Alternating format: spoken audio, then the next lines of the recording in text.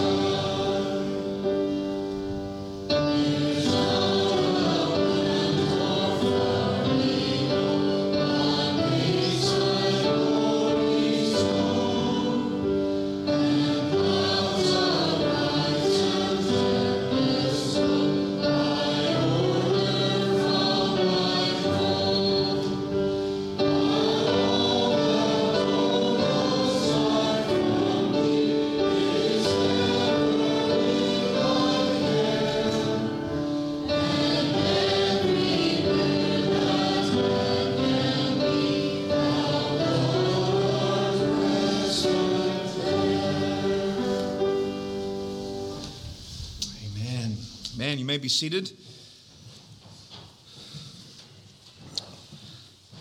We're going to turn in the Word of God this morning to Matthew's Gospel, chapter 6.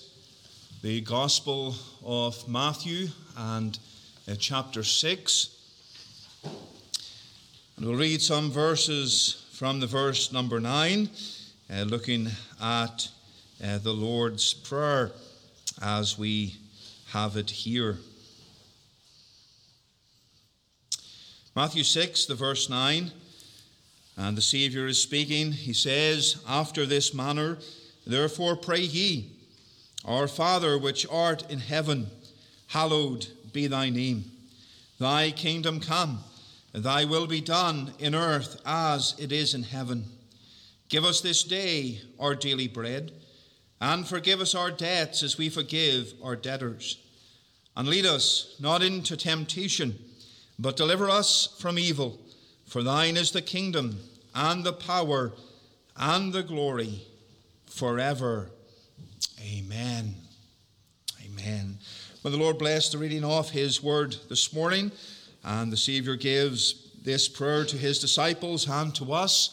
And it is a prayer that is an example or a pattern for us as we come to pray and as we come to seek the Lord. And of course, there's much we need to learn about prayer, and the Saviour here is teaching. And he gives this pattern for his people. We're to pray and ask the Lord to supply our needs. We're to ask the Lord to forgive us for our sins and to deliver us from temptation, to give us summary. And we are to pray prayers that glorify our God and show our thankfulness and our love to him. Let us unite together in prayer and seek the Lord. Eternal God and our Father in heaven, we rejoice today that we can find ourselves afresh in thy presence and in worship of thy name. And Father, we thank thee that we can sing thy praises. We rejoice in the almighty power of God, which we can sing about today, which we can rejoice in, which we have experienced. Those who know and love thee have experienced thy almighty power. And Father, today as we gather here in worship, we pray we would continue to experience thy power, that we would experience it and not only in the salvation of others and seeing others come and trust in thee, but, O God, we would experience it within our lives as we are taught thy truth and as we are edified and built up and sanctified in our faith. We pray, Father, thou would work within our hearts today, that we would be a sanctified people, a people who know and love thee, a people who rejoice in the goodness of their God. And Father, we look to thee for thy blessing to be upon us as we worship. We pray that we will not be distracted by the things of this world as we gather together in thy name. That thou would be pleased to meet with us. Thou would be pleased to open thy truth to our hearts, and that we would know thy speaking voice within our hearts. Our Father, we do remember the services today. We thank thee for the Sunday school and the boys and the girls. We pray thou would bless them and save them. We do think of the care home service this afternoon. We pray that as we go there and sing, as the Sunday school takes part, as we reflect upon the incarnation of the Savior, we pray that thou would bless thy word as we bring it, and as the Savior is set forth as the Lamb of God who came into this world to save sinners. Father, we do remember our families here. Remember, Father, all who have gathered, and we pray for thy hand of blessing to be upon us. May we be men and women who know and love thee, families that have as their chief desire in life to serve the Lord and to live for him. Father, keep us from division. Keep us from false doctrine. Keep us pure, we pray, that we would constantly look to thee for thy grace and the work of thy Spirit within our lives. Our Father, we pray thou would forgive us for our sins. How easy it is to fall into sin. And we mentioned regarding the errors and heresies that came into the early church, O God, of how easy it is to fall into these things. How easy it is to have our hearts turned away from thy truth, to have our hearts turned away from thee, that we would walk not in the ways and paths of righteousness, but we would walk in the ways of sin. And we pray thou would keep us close to thee and close to thy word. And as we come to the table of the Lord today, that we would, as thy people, examine ourselves and look at ourselves in the light of the word of God. That as we come to thy table to remember what Christ has done for us, and to remember his great sacrifice for our sins, that, Father, we would look at ourselves and realize that there are things within our lives that do not bring glory to thee, that stand against all that Christ has accomplished for us.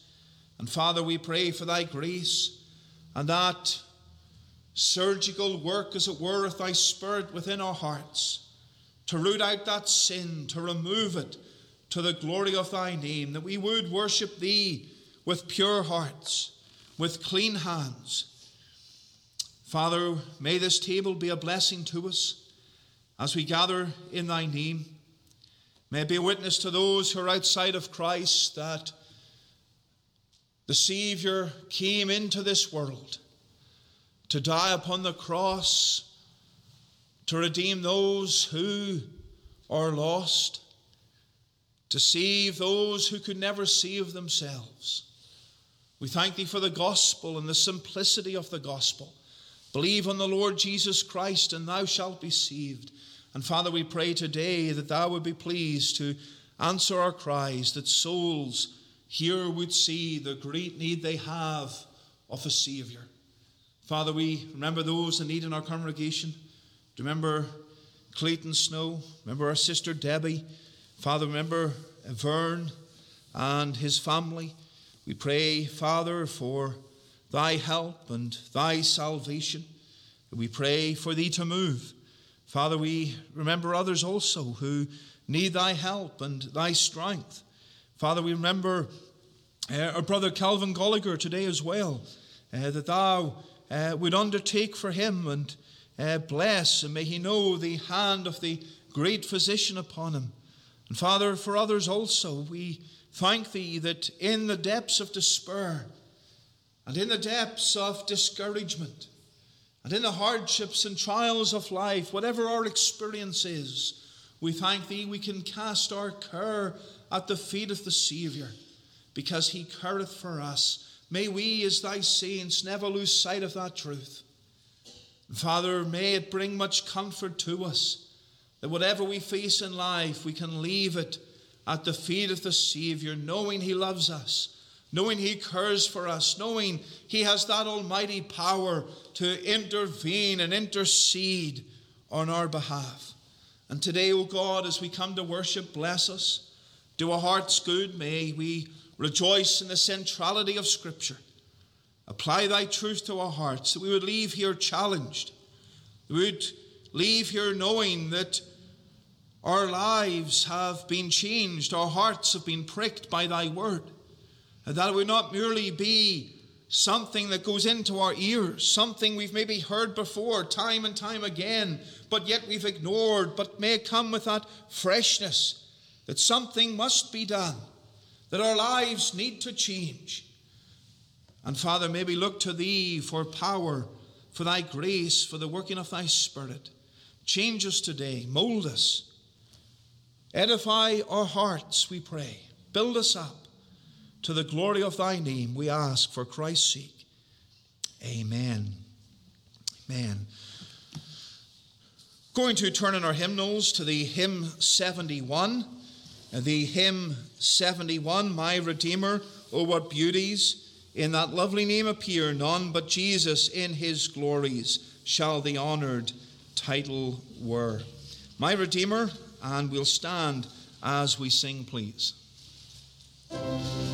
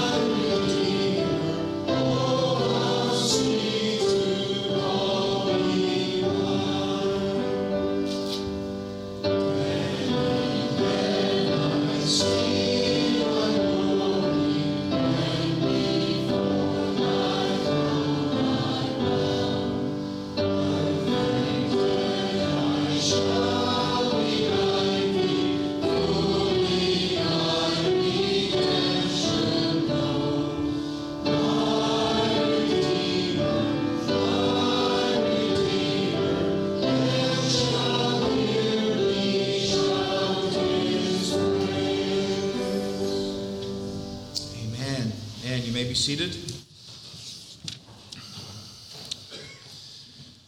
We're going to turn in the Word of God this morning to 1 Timothy chapter 2. 1 Timothy chapter 2. We're coming back after a little while to our series in 1 Timothy.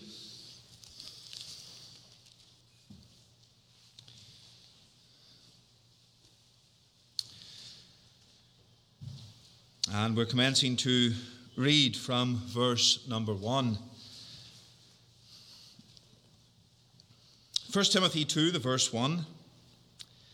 The Word of God says, I exhort therefore that, first of all, supplications, prayers, intercessions, and giving of thanks be made for all men, for kings, and for all that are in authority, that we may lead a quiet and peaceable life in all godliness and honesty. For this is good and acceptable in the sight of God our Saviour, who will have all men to be saved and to come unto the knowledge of the truth. For there is one God and one mediator between God and men, the man Christ Jesus, who gave himself a ransom for all, to be testified in due time. Whereunto I am ordained a preacher and an apostle.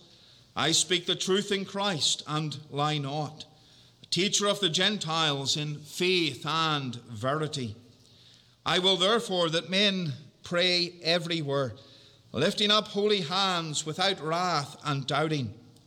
In like manner also the women adorn themselves in modest apparel, with shamefacedness and sobriety, not with broided hair or gold, or pearls, or costly array, but which becometh women professing godliness with good works. Let the women learn in silence with all subjection. But I suffer not a woman to teach, nor to usurp authority over the man, but to be in silence. For Adam was first formed, then Eve. And Adam was not deceived, but the woman being deceived was in the transgression. Notwithstanding, she shall be saved in childbearing, if they continue in faith and charity and holiness with sobriety. Amen. May the Lord bless the reading of his precious and infallible truth this morning. We do extend to each one present a word of welcome.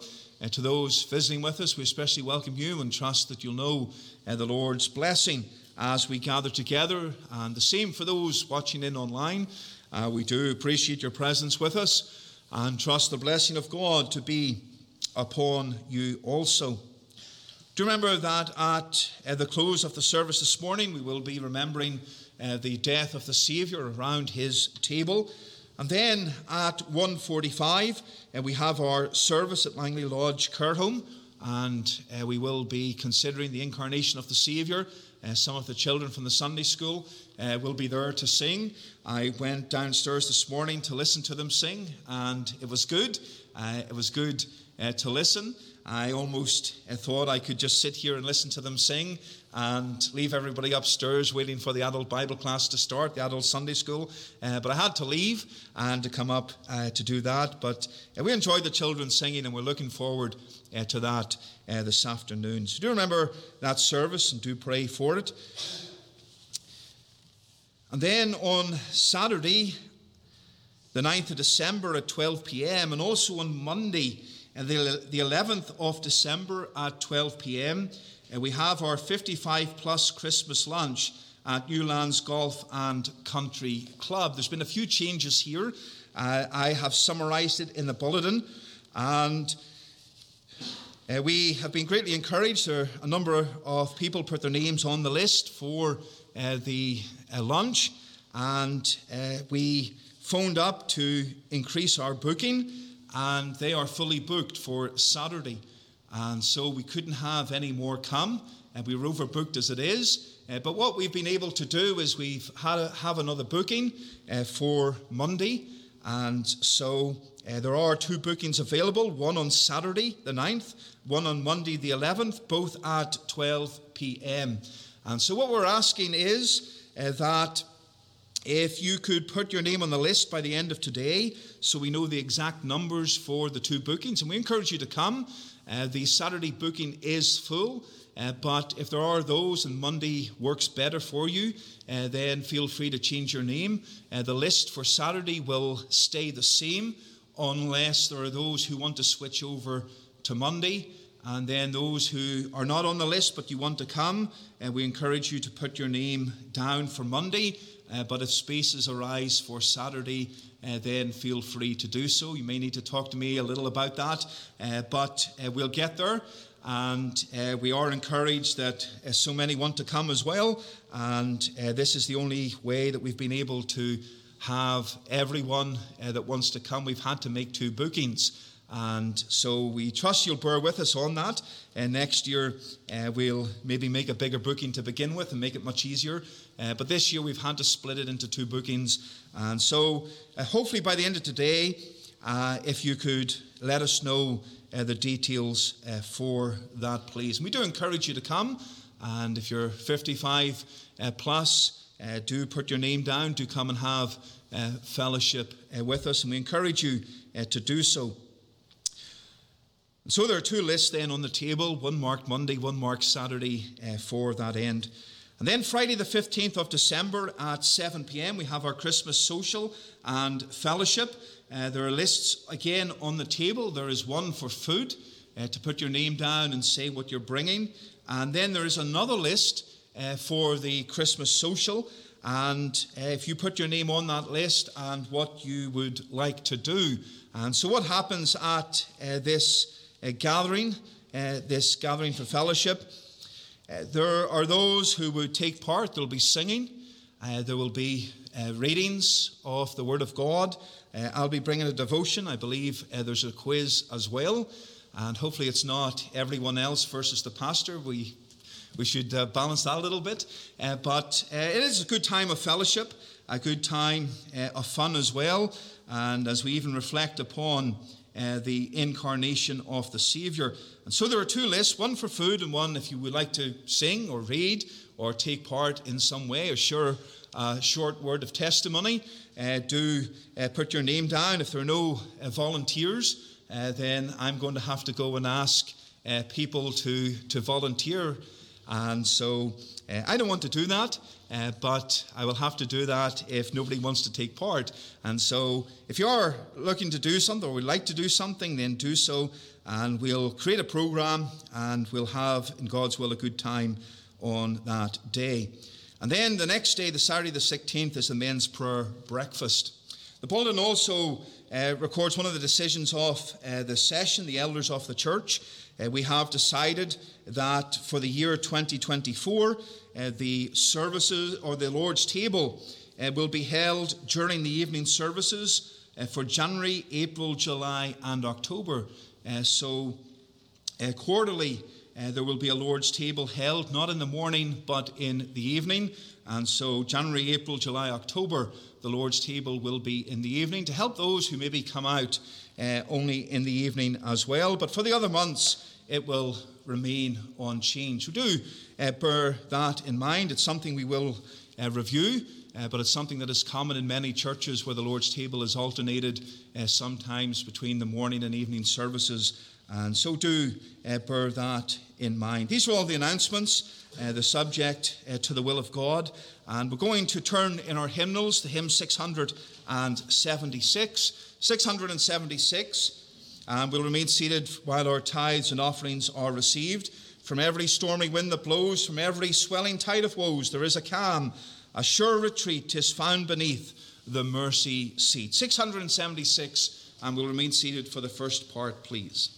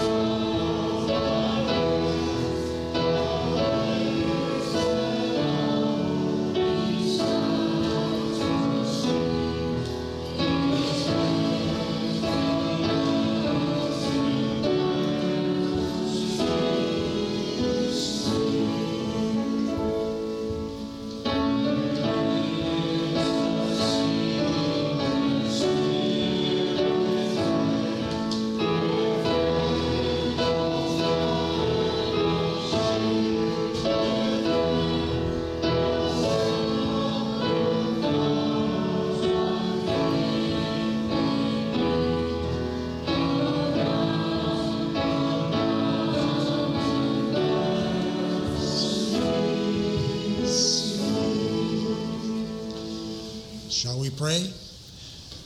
Our Heavenly God and Father, we thank Thee, Lord, that we can gather together in this house this morning. We ask that You would meet with us and help us. Take our tithes, take our offerings, use them for the furtherance of the gospel. We pray that the gospel would go forth in many places and that You would bless it. Bless us as we gather around this table, and also for the preaching time, that You would bless our pastor. Give him the words to speak and help us in the pews to take it in. And we pray that all things would be done for Thy glory and honor. And we ask it in Jesus' name. Amen. We'll stand to sing verse 4, verse 5 of 676. Verses 4 and 5.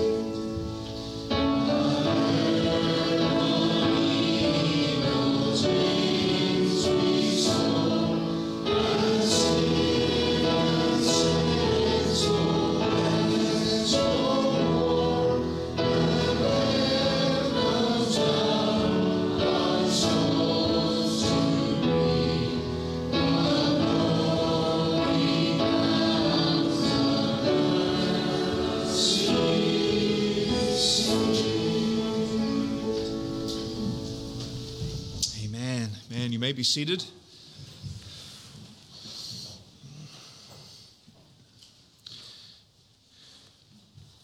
Turning again in the scriptures to 1 Timothy chapter 2. 1 Timothy chapter 2.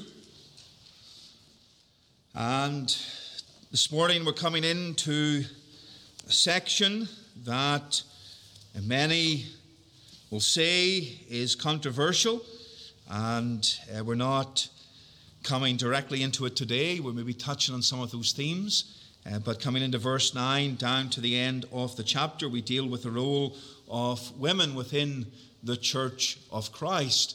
And for many, these are controversial words, and these are words that have been debated over many, many years, words that we could say that some churches have set aside as well.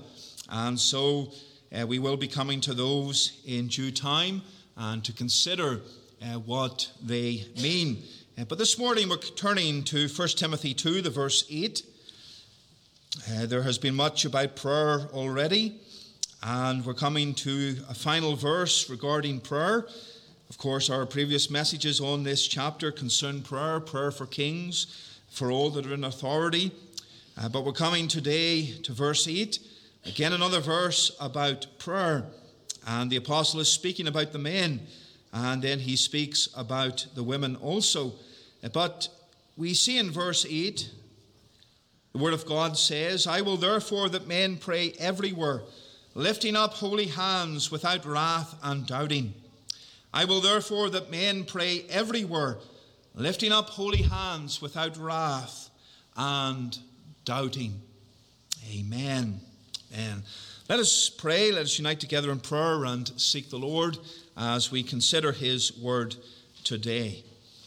Our eternal God and Father in heaven, we thank Thee for Thy word.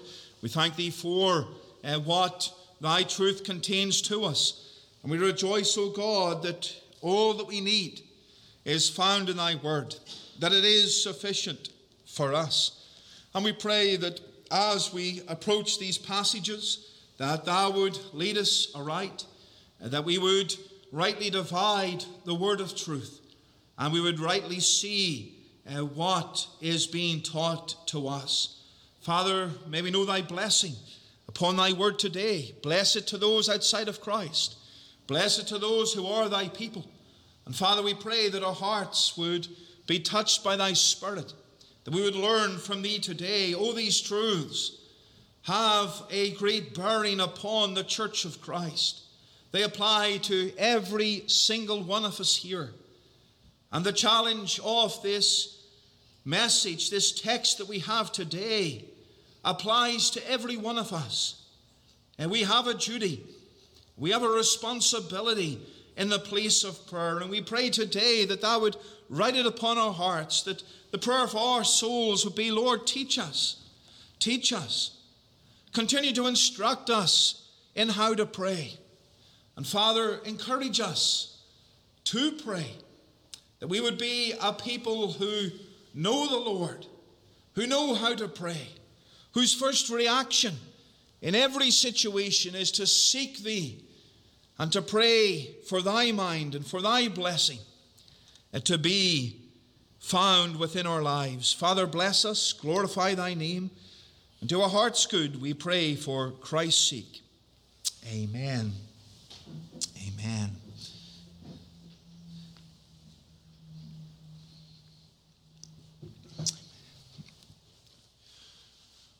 When God created mankind, he, in his wisdom, power, and according to his divine decree, created two distinct genders, male and female. These two genders in marriage are to complement one another to the glory of God, and we are to reject the unbiblical philosophies of this world concerning men, women, genders, and gender roles. And of course, you may ask the question, what has gender got to do with the message on prayer that we see set out today in the bulletin? Is there a different message that we're going to preach on?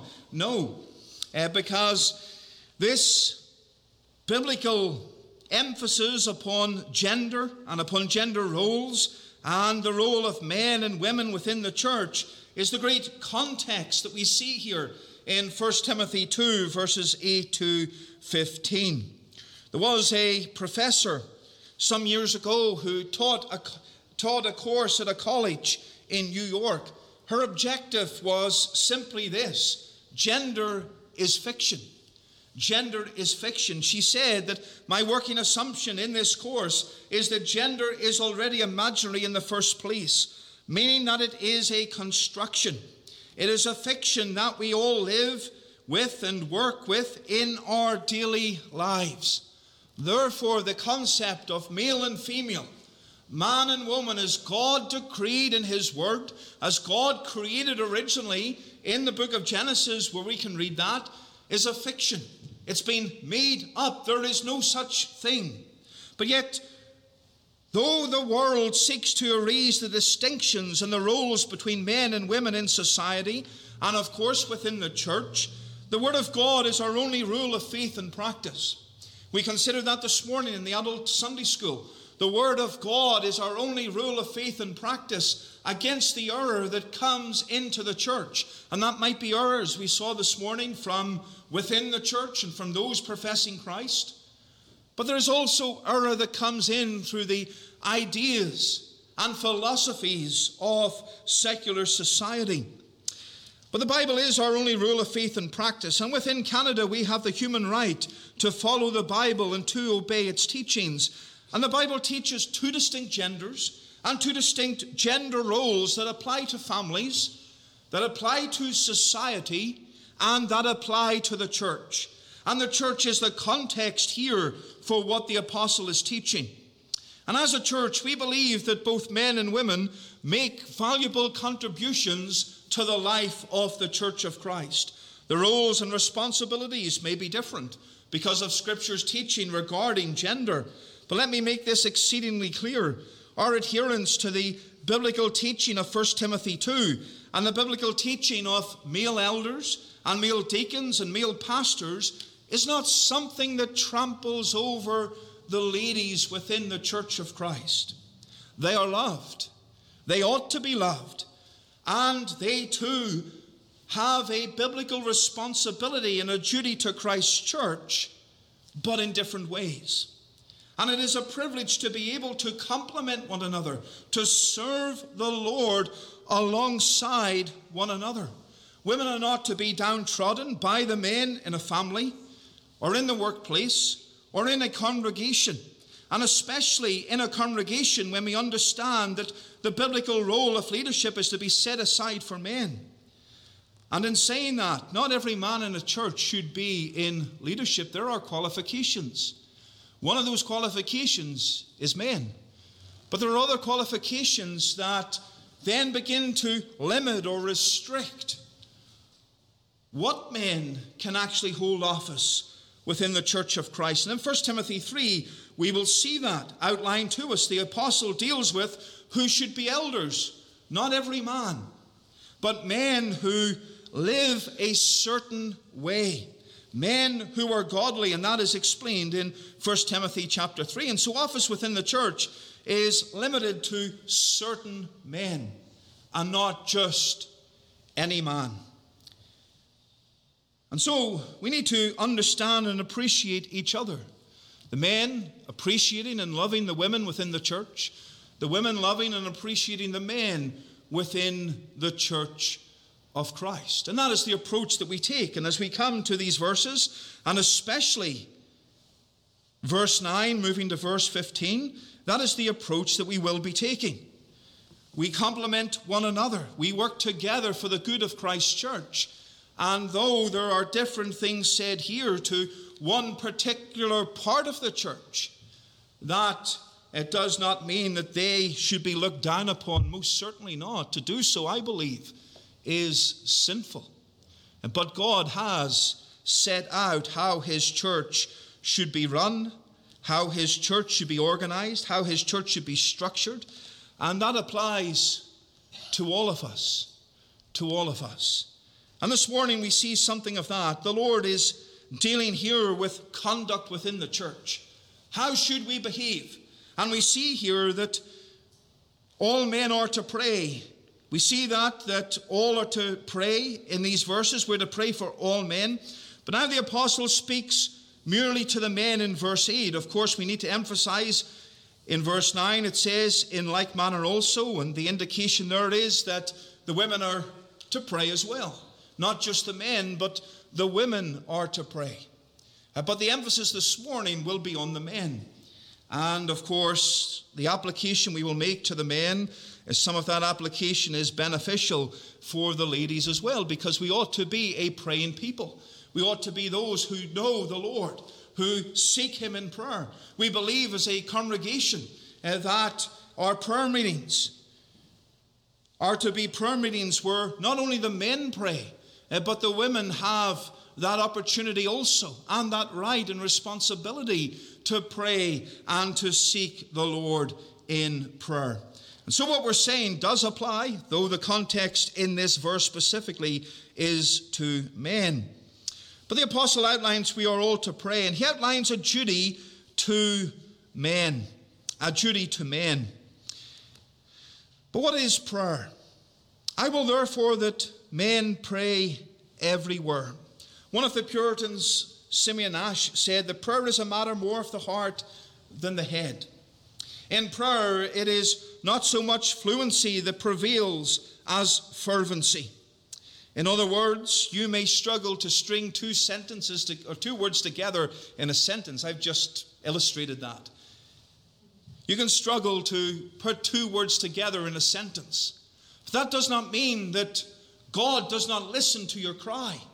That does not mean because you may struggle to pray and to put words together, especially in the place of public prayer, that God does not listen.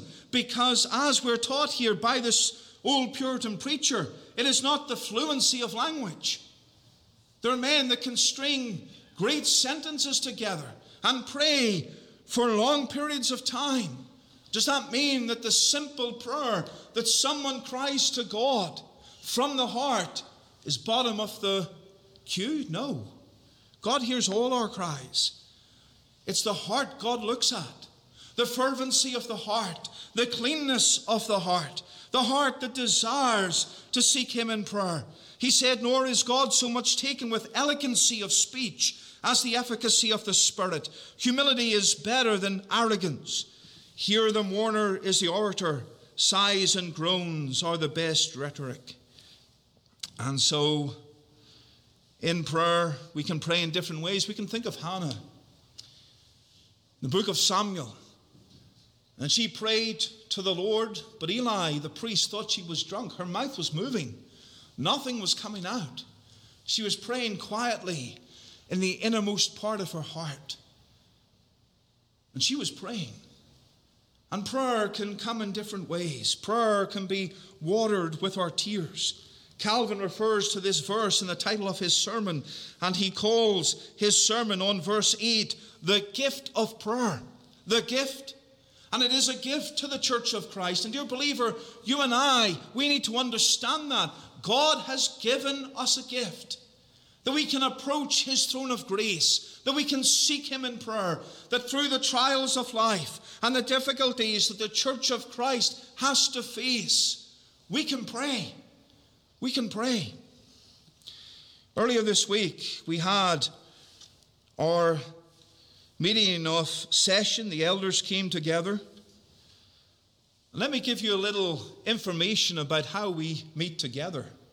We discuss matters to do with the church of Christ and the oversight of the church. But we pray. We pray because we cannot do those things and lead within the church of Christ without seeking him in prayer. Oh, how different it would be to come into that meeting and be on our own and not having the ability or the means to talk to God and to pour out our heart to him and ask for help because we have to help ourselves.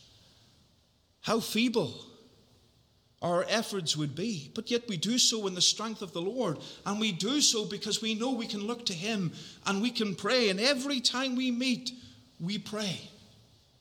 Often all of us pray, and we pray for the families of this church. We pray for the work of this church. We pray for the decisions that have to be made. We pray for unity and that spirit of godliness amongst us. We seek the Lord. Why? It is a gift God has given to his church to help us to serve him, to live for him. And it's something that we see expressed in the meetings of our congregation as we pray together, as we come specifically on occasions to pray and seek the Lord. God has given us, as Calvin said, the gift of prayer. The gift of prayer. Some may be receiving gifts in a few weeks' time. If you were to receive a gift from your wife or husband or children, and you opened it, and you said, I don't want this. They spent time working hard to buy that gift, to looking out a gift for you, and you just throw it back in their face. How hurt they would be. I remember almost doing that one time to my brother. He was very young, 4 or 5 years of age, and I joked back in those days, 20 odd years ago, that because he was annoying me, I would get him a doll for Christmas. Of course, I was only joking. But he took it serious and he wasn't happy. So that's what he got me for Christmas. And it was quite the funny story. We lived in the church house and the church manse, and so many people came to visit. And my brother, every time I was out at work, made the effort to put this doll in my bedroom window so everyone would see.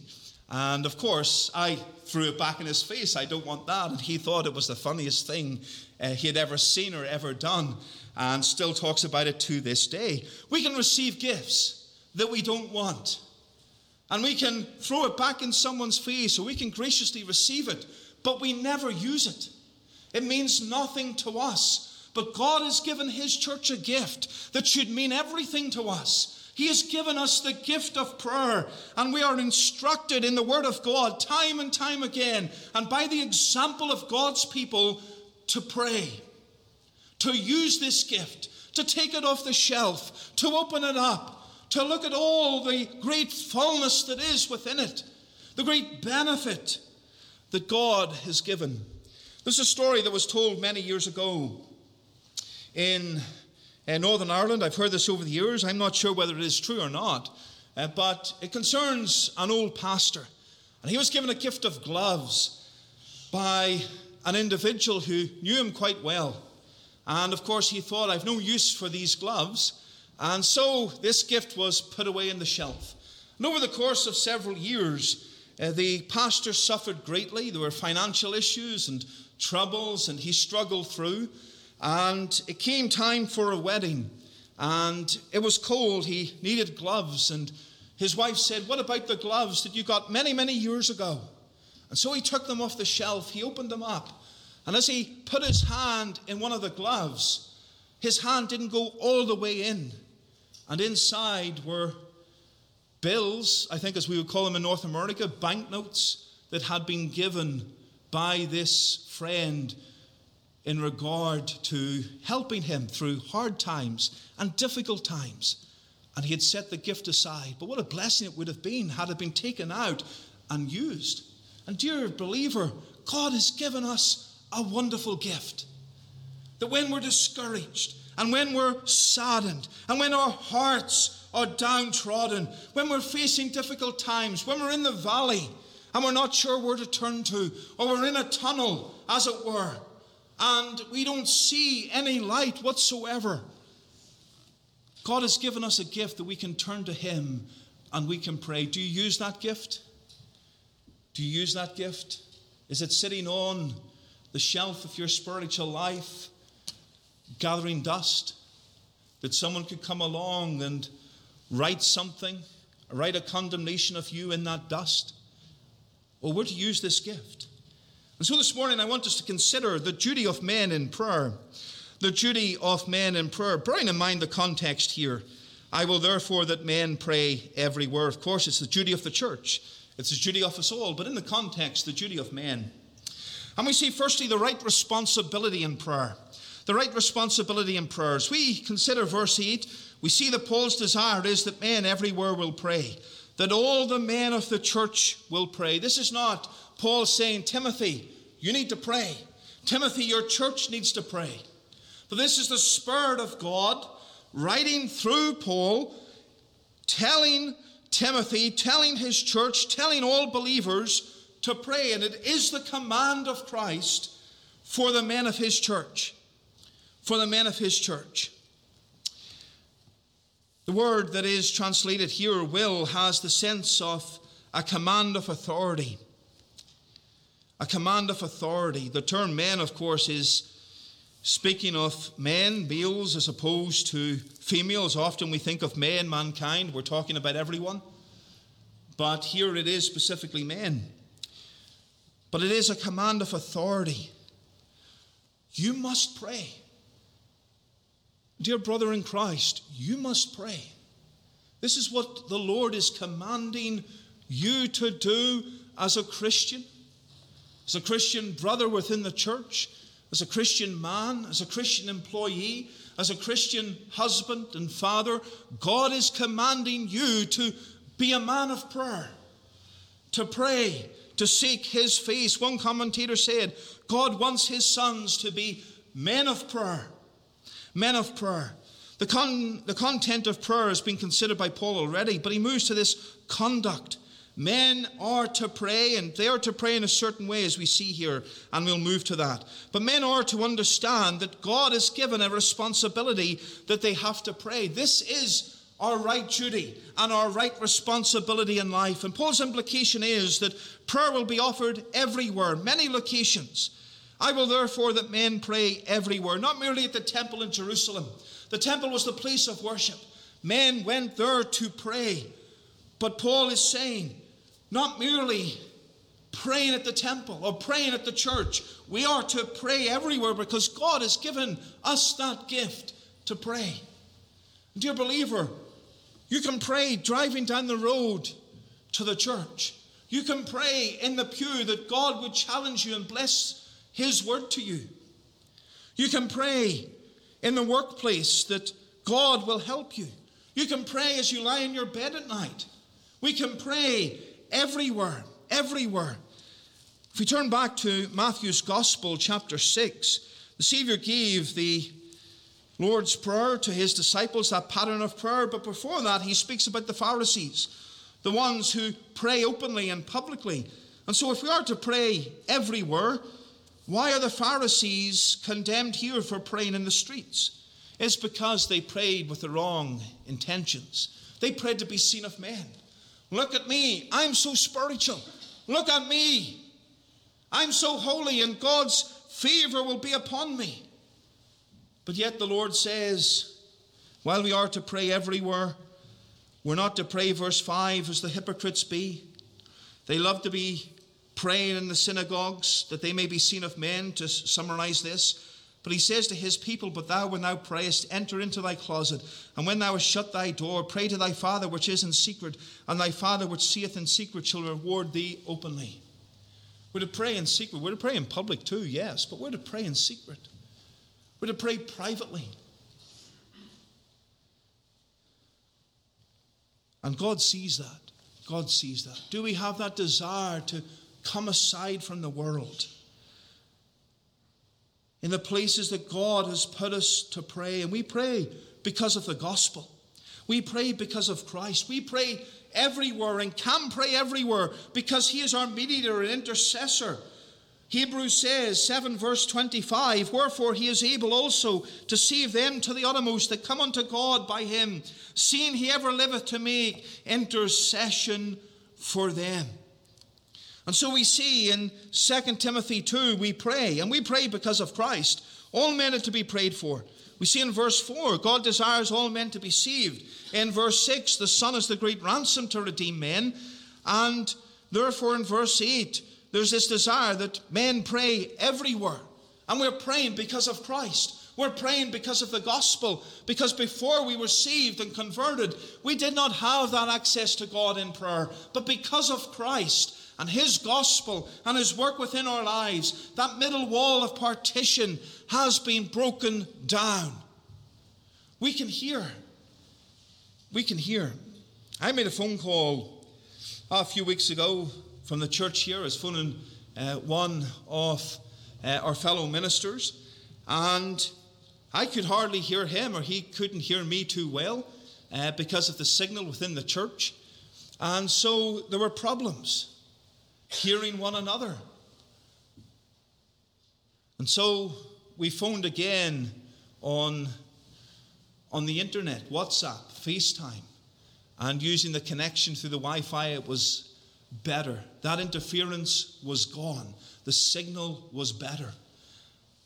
And because of the gospel of Christ, that middle wall has been broken down because we are now brought nigh to Christ. We who were sinners and rebels to God did not have that access to pray and to seek the Lord because we were not his people. But Christ has changed that. He's changed that. And we have that freedom and that liberty to seek the Lord in prayer. And we are reminded this morning as we gather around the table of the Lord of the great responsibility and ability of men to pray because of the sacrifice of Christ. The Lord's table reminds us of this. We can be a people who embrace the gift of prayer because of Christ, because he died for us, because he is our mediator and our intercessor. Can you pray today and seek the Lord because Christ is your Savior, because you're redeemed, you've been forgiven of your sin, you've been saved? Isaac Watts praised the Lord, and he said, Jesus shall reign where'er the sun doth its successive journeys run. His kingdom stretch from shore to shore, till moon shall wax and wane no more. And then he says, to him shall endless prayer be made, and praises throng to crown his head. Endless prayer. We're to be a people that pray consistently and without ceasing. Without ceasing. We need to have that right responsibility, that right duty in the place of prayer. Dear brethren, congregation, because this does apply to the ladies as well, as we see in verse 9, and like manner also. Are you praying? Are you using this great gift? Brethren, are you taking on this great responsibility of prayer? The role of the men is to lead within the church and lead within the family and be an example of prayer. Christ is our great example of prayer, interceding on behalf of his people. And the men of this congregation are to be men of prayer, men who take upon themselves the burdens, not only of their lives and their families, but the work of this congregation, praying. taking upon themselves the work of Christ and praying and leading. We had our men's prayer meeting last evening. How different it would be if those men who faithfully attend didn't see the importance of what we're saying. It'd only be the pastor, or maybe the elders, and that would be it. But yet our hearts rejoice that there's men within the church who come and pray. There's men who are praying at home themselves. There's men who come on the internet, on Zoom, and pray with us because of the importance of this. Dear brother, we encourage you to pray privately, to come and pray publicly, to not neglect this gift of prayer that God has given to his church. It's our responsibility to pray. And then secondly, our time is moving on, but secondly, we see the right posture in prayer. The right posture in prayer. Verse 8, lifting up holy hands. Note this phrase, lifting up holy hands. It does have implications for posture, although there's no strict and binding pattern for posture in prayer within the Scriptures. There are those who have bowed their heads, those who've kneeled, those who've lifted up their hands, those who put their face upon the ground as they prayed. Samuel Miller said about kneeling, it is significant, and a significant posture in prayer, strongly expressive of humility and reverence and earnestness. And we see the posture here then of holy hands. This was a common thing even in the early church. We would think today of it being something a little bit more charismatic. But it is symbolic. It shows to us the purity of prayer. It is this picture of coming to the Lord and lifting up our hands. And the Lord can see our hands and see the cleanness of our hands. The psalmist said in Psalm 24, who shall ascend into the hill of the Lord, or who shall stand in his holy place? He that hath clean hands and a pure heart. Clean hands. And Paul is saying we're to have this right posture. As we come to pray, we're to have clean hands. Clean hands. When we have our church fellowship, our social in a few weeks' time, if I decided, well, I'm going to go and serve food for you, and I'd just been outside doing the gardening, or I'd been working with animals, and I came in and my hands were covered in dirt and covered in all sorts of things. And I said, well, there's sandwiches here, there's meat here, and I'm going to serve you. And I took the spoon, and I began to serve you, and bits of that dirt were dropping in the food that I was given to you and dropping in your plate and dropping in your drink. You'd be reminding me of all the hygiene laws regarding serving food and telling me to go and wash my hands and making sure I wouldn't be doing that. Why? Because we see the importance of clean hands. You don't want to pick up disease because I neglected to wash my hands. It's an important thing. An important thing. If the health inspectors, if we have, I don't know how the process is in Canada, but in Northern Ireland you would have health inspectors come in. They give places that serve food a hygiene rating, 5 I think being the best. But they come in and they look at your practice. They look at how you're running your kitchen. Is it clean? Are those who are working washing their hands? It's important. Hygiene is important. We know that. And Paul here is speaking about hygiene. Hygiene in the place of prayer. Hygiene in praying. Lifting up holy hands. Hands that have not been in the sin of this world. Dripping with the filth of wickedness and corruption. Smelling of all the filthiness of this world. And then coming and praying to God as if we haven't been sinning and living in open wickedness. This is what Paul is emphasizing here. We're to pray with clean hands. We're to live pure lives. We're to come to the Lord with holy hands, lifting up the hands for all to see, for him to see. These hands, they may be clean physically, but the Lord sees the inside. The Lord sees our spiritual lives, how clean we are. We cannot hide that. And this is important for us to examine. And as we consider the Lord's table, we are to examine ourselves. we're to look at our hands. Are they holy hands? Are they hands that, despite our sinful natures and despite this world, the Lord is giving us the strength and help and that desire to have clean hands as we approach Him in prayer? There were many pools of water around the temple. Cleanliness was vital in approaching God, and that's an outward sign of what should be an inward holy life. And there's a need for men and for women and for the leaders within the Church of Christ to have clean hands and a pure heart. It's an honouring of God, showing reverence to Him, showing reverence to Him. I've often went to shake a man's hand or greeted a man. I've went to visit him at his home, and he's been out working. He's maybe been a farmer. His hands are covered, and he has refused to shake my hand until he has washed his hand, because it's simply manners. Manners. There's a respect that you don't want all the filth in your hand to go on the other person, and so you wash it.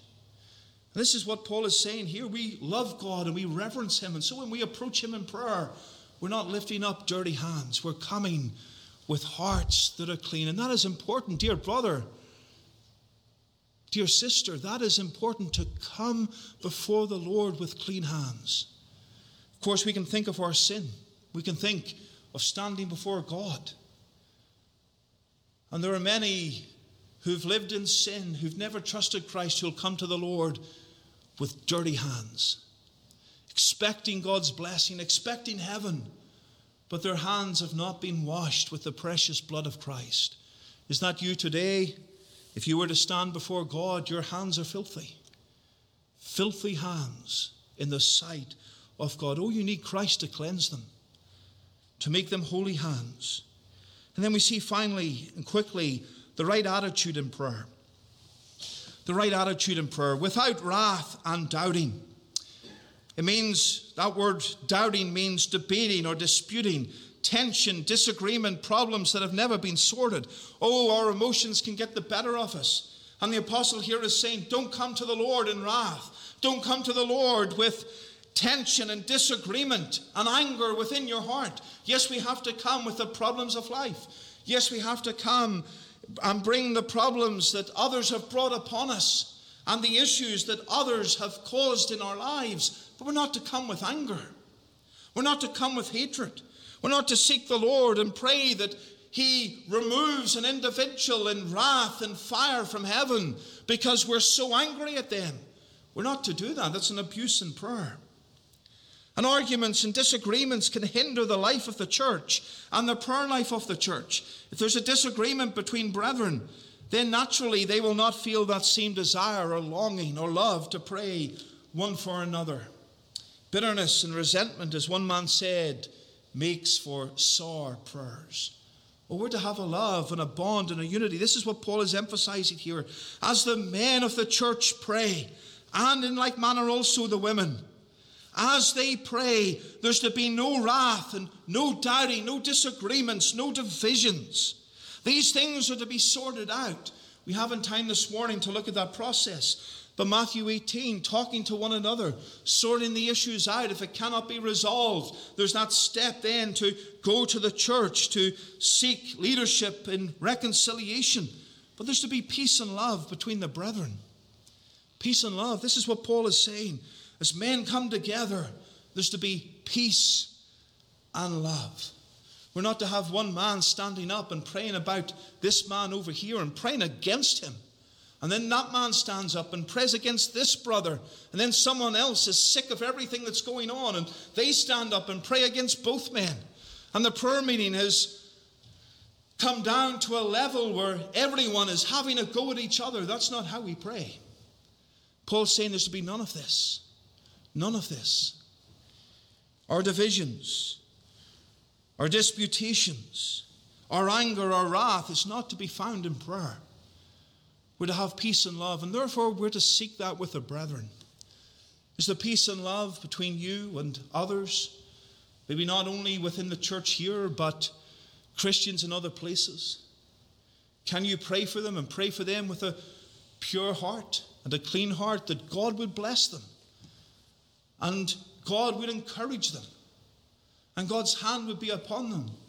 Or is there anger because of things that have taken place, or jealousy? Oh, that we would seek the Lord and examine ourselves as we come to the table of the Lord, that we would not have a hatred or an anger.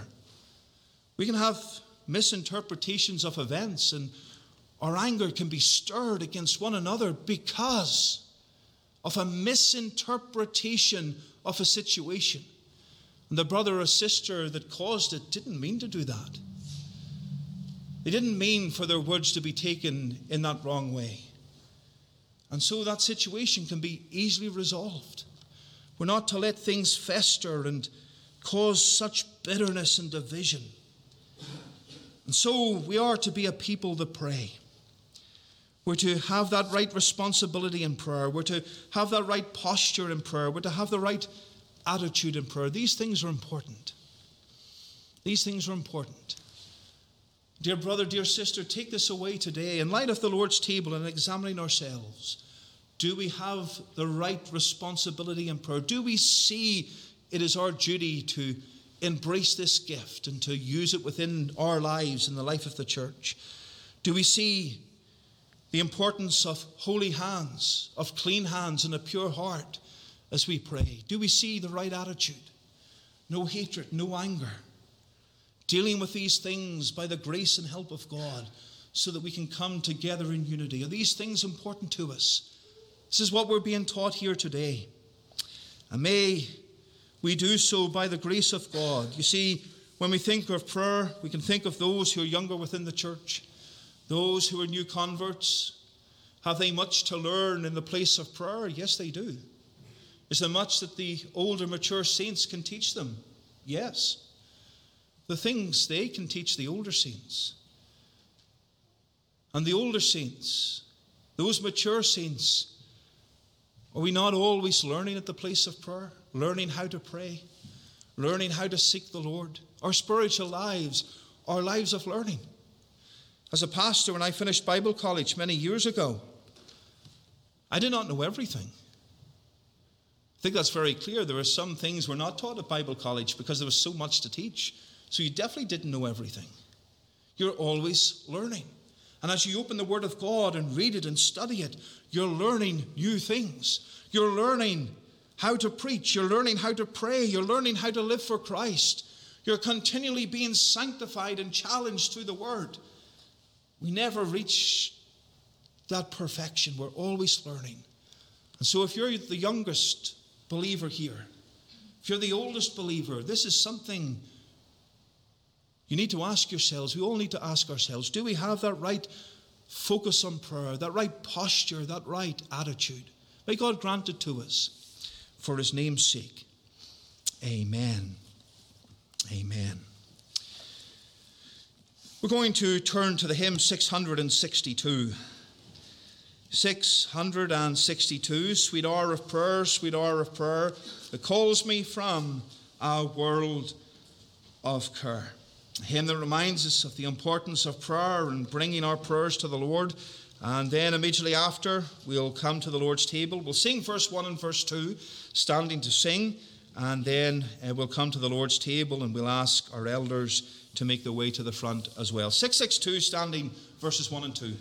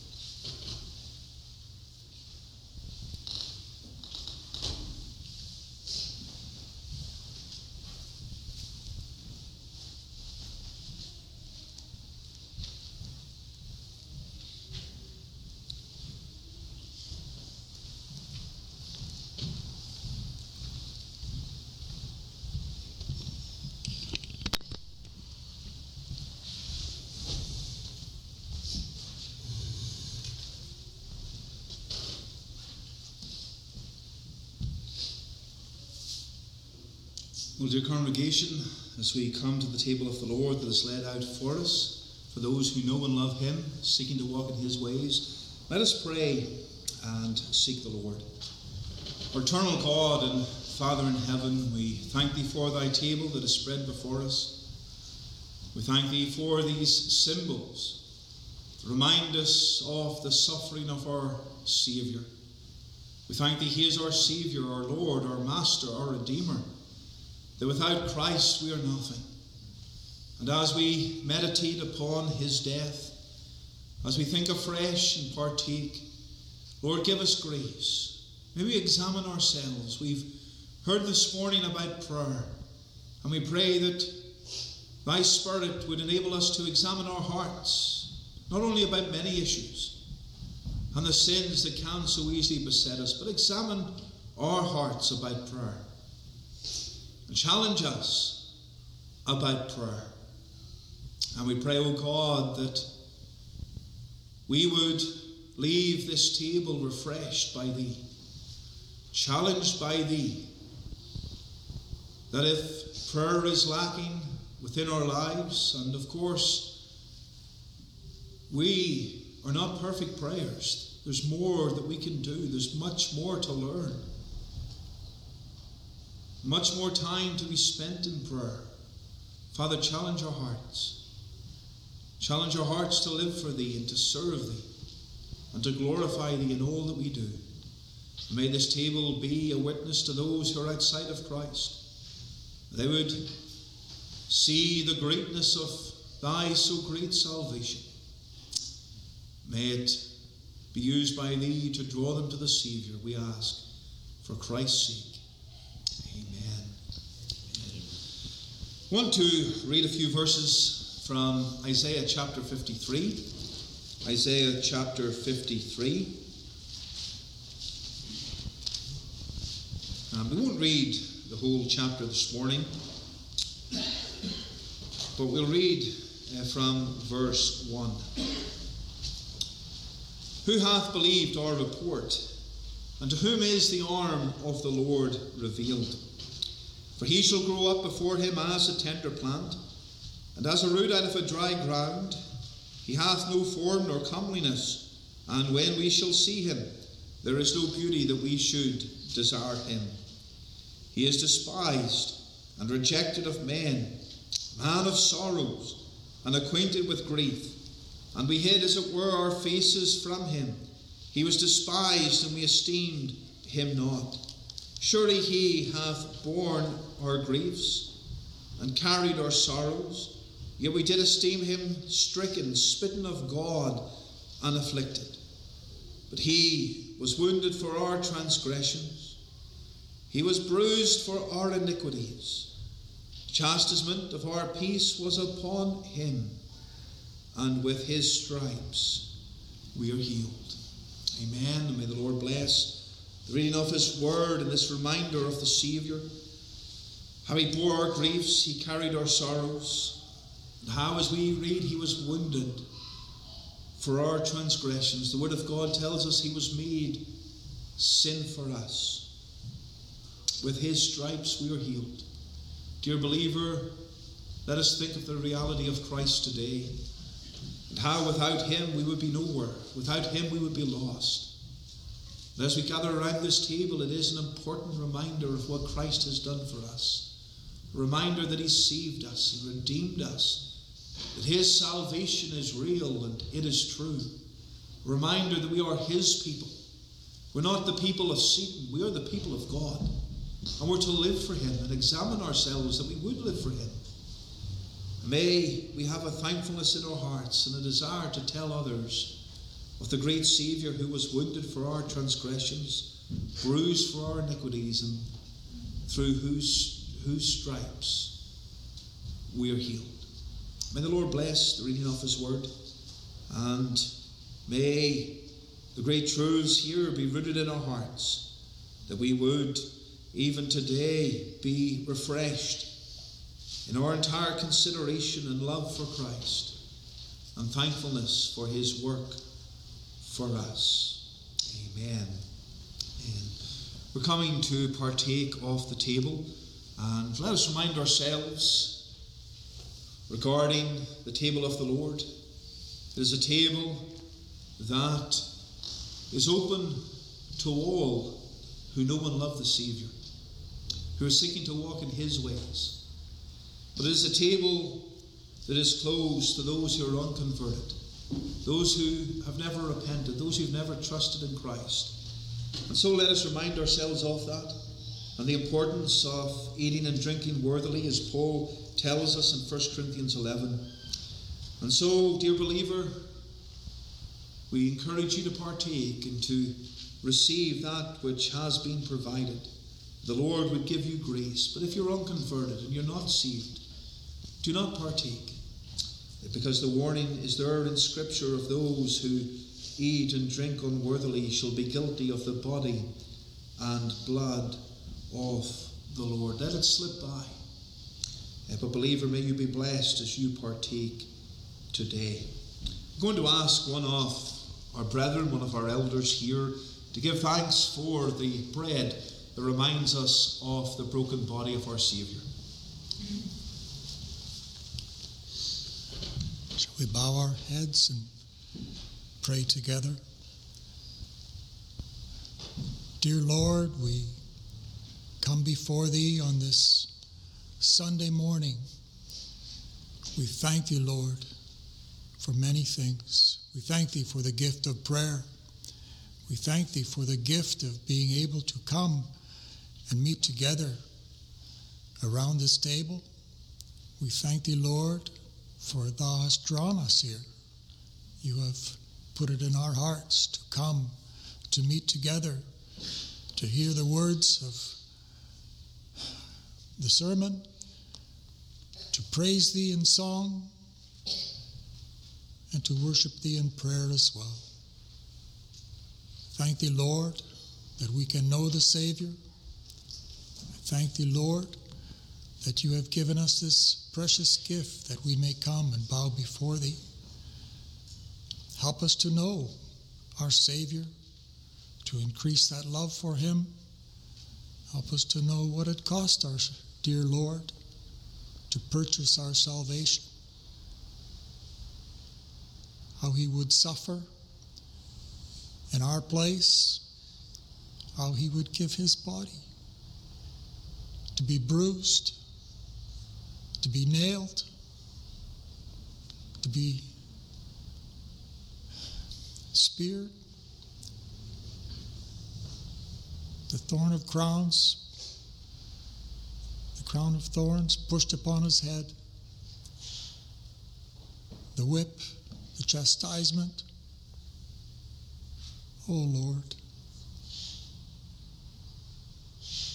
we meet together in comfort because of our dear Savior and what He has done for us. He took our place at the cross. He bore all our iniquity, all our sin, that we may be redeemed. Oh Lord, help us as we would take of this bread to remember, to believe, help our unbelief, that we would know our Savior. Lord, lead us through life. Help us always to bow before Thee, to commune with Thee for what Thou hast done. Help us, Lord, we pray. And we ask this in Jesus' wonderful name. Amen.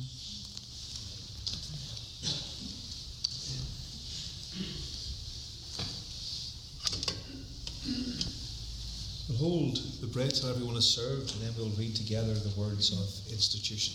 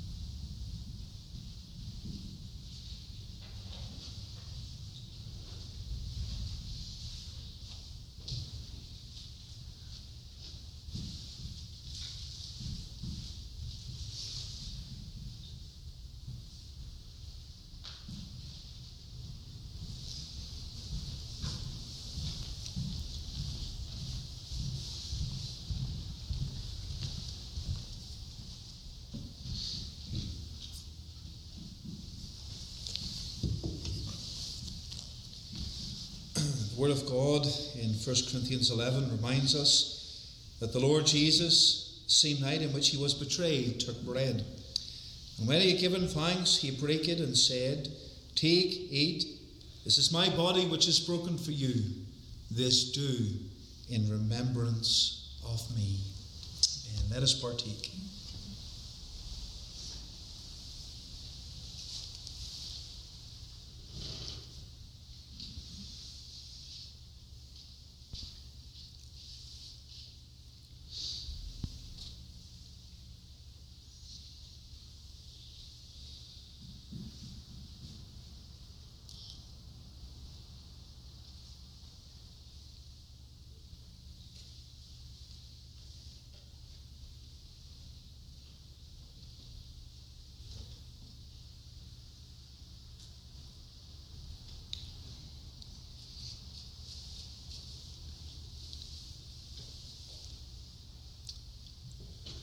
Ask our brother Mr. Samuel to give thanks for the cup that reminds us of the blood of the Saviour that was shed upon Calvary for us.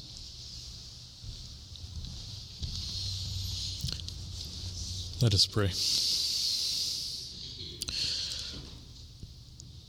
Lord, with our heads bowed, Lord, may our hearts be bowed as well.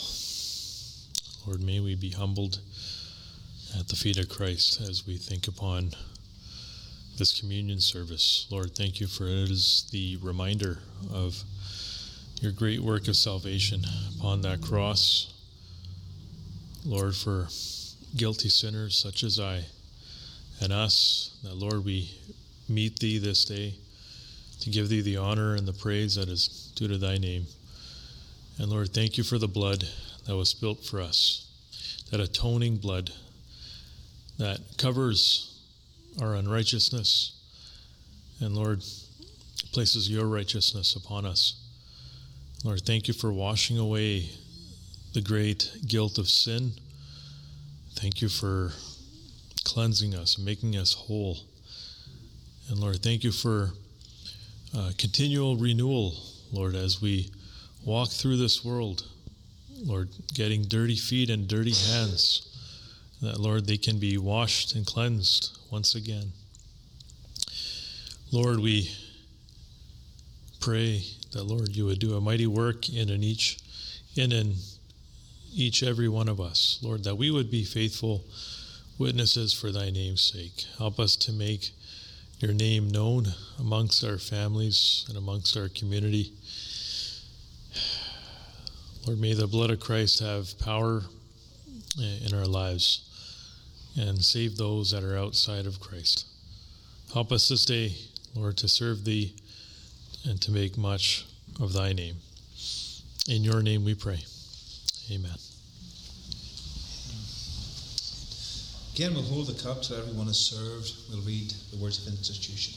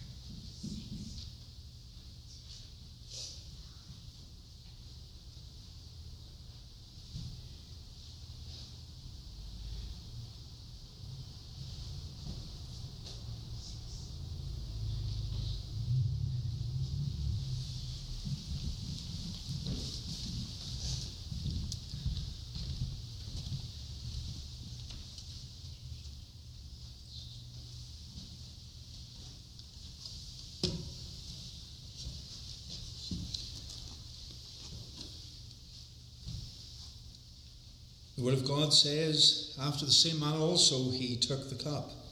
And he had supped, saying, This cup is the New Testament in my blood. This do ye, as oft as ye drink it, in remembrance of me. Amen. Let us partake together, please.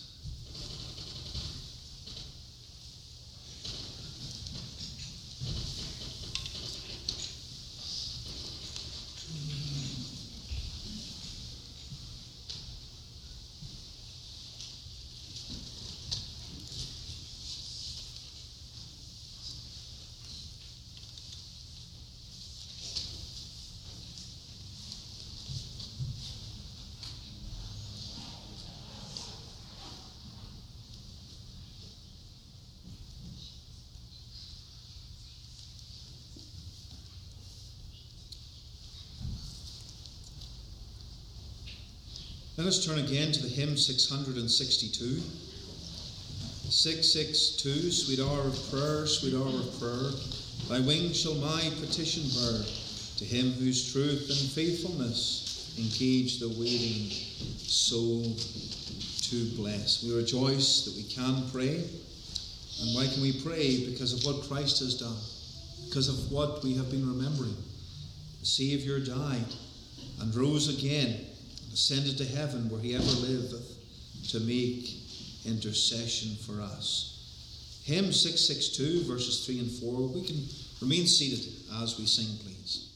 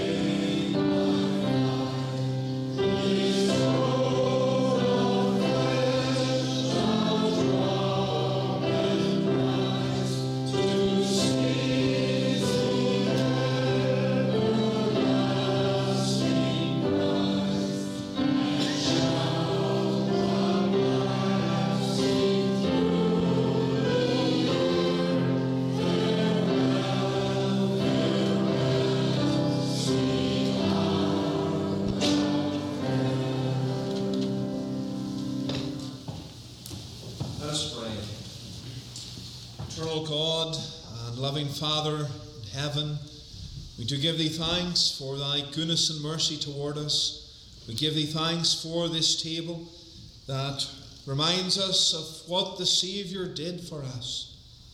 We rejoice we're a delivered people, a redeemed people, a ransomed people, a people that love thee.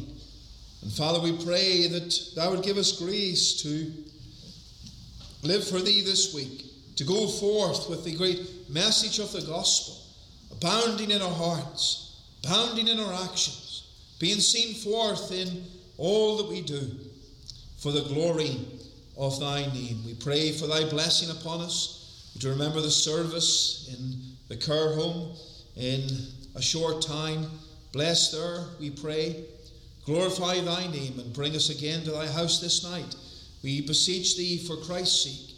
And may the love of God our Father, the grace of our Lord Jesus Christ, and the fellowship and communion of God the Holy Spirit be with you all. Amen.